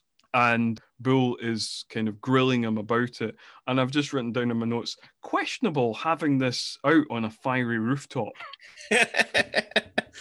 You think if he was a good lieutenant, Stephen, you think he was a good lieutenant, you would have, stopped him from going on this ride and saying, hey, wait here. We're going to have a talk when we get back. No, but it's just less dramatic if they do it at the fire station than on top of a chemical plant that is on fire. That is all on fire, encompassing fire. Especially when as Stephen is getting on top of the roof, there is someone up there saying, hey, they want us off the roof. Let's go. So now it's the perfect time to be like, hey, let's have this really in-depth, life-changing discussion right here, right now. I mean, it sounds very, action-y, Kurt Russell-y to me. Why not? Why not, indeed? Yeah. But the roof caves in, and Brian is told to run to the side, but for dramatic purposes runs to the opposite end of the roof to get to the elevator chute, where it's a terrible dummy that is being thrown down an elevator chute. Yes, he's blown out of a window, or his dummy is blown out of a window, and then falls into the flooded elevator shaft. Yep, and then because of all the flooding and all the water that's coming in from the fire trucks outside, the level of the water keeps rising, and he's being risen up to what seems to be a gas line fire.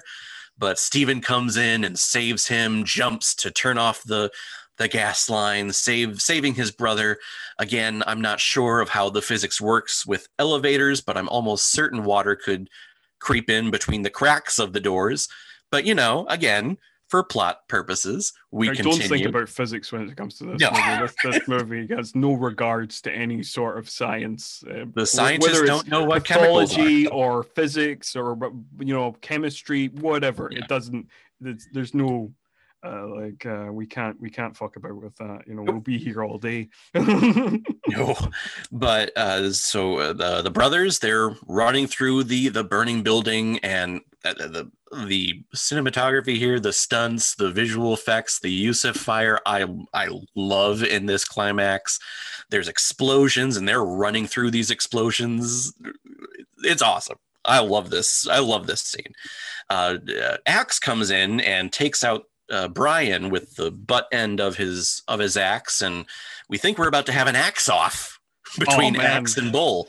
Yeah, I kind of remembered, there was a vague memory of kind of like a little bit of disappointment that we do not get a fire axe fight.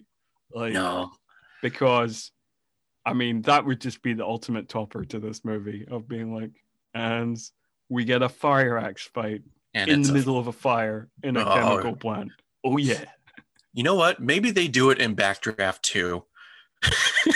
Maybe we need to check that out and see if they actually do. If they do that, I will watch Backdraft 2. I highly doubt it. Yeah. Oh, dear. Yeah. The weirdest thing about Backdraft 2, though, is usually these direct-to-video sequels that are made decades after the original has none of the original cast members, whereas Backdraft 2 does have both William Baldwin and Donald Sutherland. Who William Baldwin in that trailer for Backdraft 2, I thought it was Alec Baldwin. I thought for sure it was. But reading the plot synopsis of that movie, it sounds like Brian and Ronald are barely in the thing. They're just there for name value only. Yeah. I think they're in it for mere minutes. It's just brief cameos, and like the whole story centers around the grown-up Sean. But they lower their axes because they're about to lay into each other, but they put them down, and it's an interesting kind of moment in an action movie where you don't have the final battle between the villain and our lead action star. We have kind of a tender moment here where his axe is put down. Stephen puts his axe down, and Axe says, "I just couldn't let it go, Bull." And I always enjoyed that of this movie, that it doesn't end in the a big Stallone muscle versus muscle type fist fight or something like that. It's just kind of a nice human tender moment that quickly gets interrupted, I guess, by the main villain of the movie, the fire, because the platform, I guess the platform that they're standing on collapses, and we get another if you go, we go moment where Steven is holding on to Axe. Axe is engulfed in flame because all the flames down below. Brian is on the other side. He's trying to save himself. He's dangling there. And he watches his brother, Steven. They have this staring moment where Steven knows, yep, I'm about to let go of the railing because I'm not letting go of this person. That's not our motto. So he lets go and they both fall. Axe falls to his death. Steven kind of impales himself, but lands on a secondary railing, kind of closer to the fire, but he's still alive, not doing well. And Brian, in a very kind of origin superhero-like moment, climbs down, jumps down, and kind of starts saving his brother. The rest of the fire team is trying to come in, but there's explosions going off all around all their heads, and they lose the fire hose, and the fire hose is going crazy. And Brian is finally going to have that moment. He drops all the way down to the ground. He grabs the fire hose, douses all the firemen. Wait a second. Wait a second, because like you mentioned that in the scene with Axe and Bull that we do not get a climactic battle, but we don't get it between human characters. But we do get a climactic battle because before Brian grabs the hose, he has a dramatic stare-off with the fire. And it's an amazing shot. I'm actually angry that I completely forgot about it. But yeah, the fire is slowly coming in on the roof of this room that they're in. And the sound like it's roaring like a Tyrannosaurus Rex. It's pretty goddamn epic. I'm gonna be honest. Oh yeah, it is like like you say, it's like roaring like a dragon, and then just Brian stares it directly in the whatever. It doesn't have eyes, but like the imaginary eyes that he can see in the fire of the dragon that's behind it, obviously. They have a moment, and then he grabs that hose that's previously been out of control. He just leaps on it and takes it under control as if it's like a kind of out of control snake or something. And so that's our climactic battle. And he takes out that fire. He douses that fire. He takes it out. It tries to come out from behind him. It's coming down at his feet, and he's like, no. And if this was a superhero movie, this would be the moment where our hero embraces their powers and accepts the role of being the superhero, because this is Brian's call again to become a firefighter for the rest of his life. So, it's a great scene. Kurt Russell, Steven, he's being helped out. And as Brian is taking on the monster, he has this great line. He's like, look at him. That's my brother. God damn it. I wrote that quote down in my notes as well, because I like another one of the best lines in the movie. And it's only amplified. I love Hans Zimmer as a composer. He's one of my favorites. He's done all of my favorite comic book movies. He's done a lot. He's done Lion King, done a ton. Yeah, he's done a lot of great work with Christopher Nolan, obviously, like not just in the Batman movies, but like in Inception and stuff like that. So like, absolutely, he's done some great stuff. Interstellar, I think, is his masterpiece. Here, this is standard Zimmer. The swelling of the brass, just the climactic theme. It's great. It only amplifies the scene so much more. But after he fights the fire monster, Steven is loaded up into an ambulance. I can never say that word correctly. Ambulance. Yeah. And then Brian is there with him, and you know that this is happening because it looks like his guts are pouring out of his side. That's how badly he was impaled. But they have that moment of just, hey, we know what's happening, but Steven, to the end, Kurt Russell, he's saying the fire never got me. I never let it get me, because that's his main driving force of being a fireman. He's taking it on. He's not going to let it get to him like his father did, or he did many years in the past, however it was. Yeah, that's his thing. And then he unfortunately passes away. But not before he gets Brian to agree to perpetuate a cover-up of 3 murders. Right. Because it'll make the fire department look bad. Don't tell him about X. Don't tell him about anything. Really? Don will understand. Just don't tell him. Let's take down that politician together. Yeah, that's right. And apparently he does, because our next scene is our 2 investigators interrupting a press conference of aldermen, saying like, "Hey, you orchestrated everything," and they throw their findings and investigation files on the table, and the press grabs them, and Brian has that great comeback line where he throws his lines back in his face, and we see that glimmer in your eye.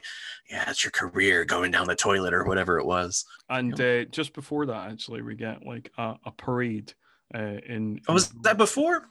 Yeah, we get so the movie ends in a weird way where it's kind of like, oh well, he's died. That's the end of the movie. Oh no, we get a parade for Bull in his honor. Oh, that's the end of the movie. No, actually, we get De Niro and William Baldwin wrapping up the political mystery that doesn't need to be there. That's that we the have end to, of the movie. Right? Oh no, wait, we got one more scene where like Brian has to treat a probie just like he was treated as a probie to prove that he is now a real firefighter, and that is the actual end of the movie. God, why is this movie like Return of the King? What the fuck is going on?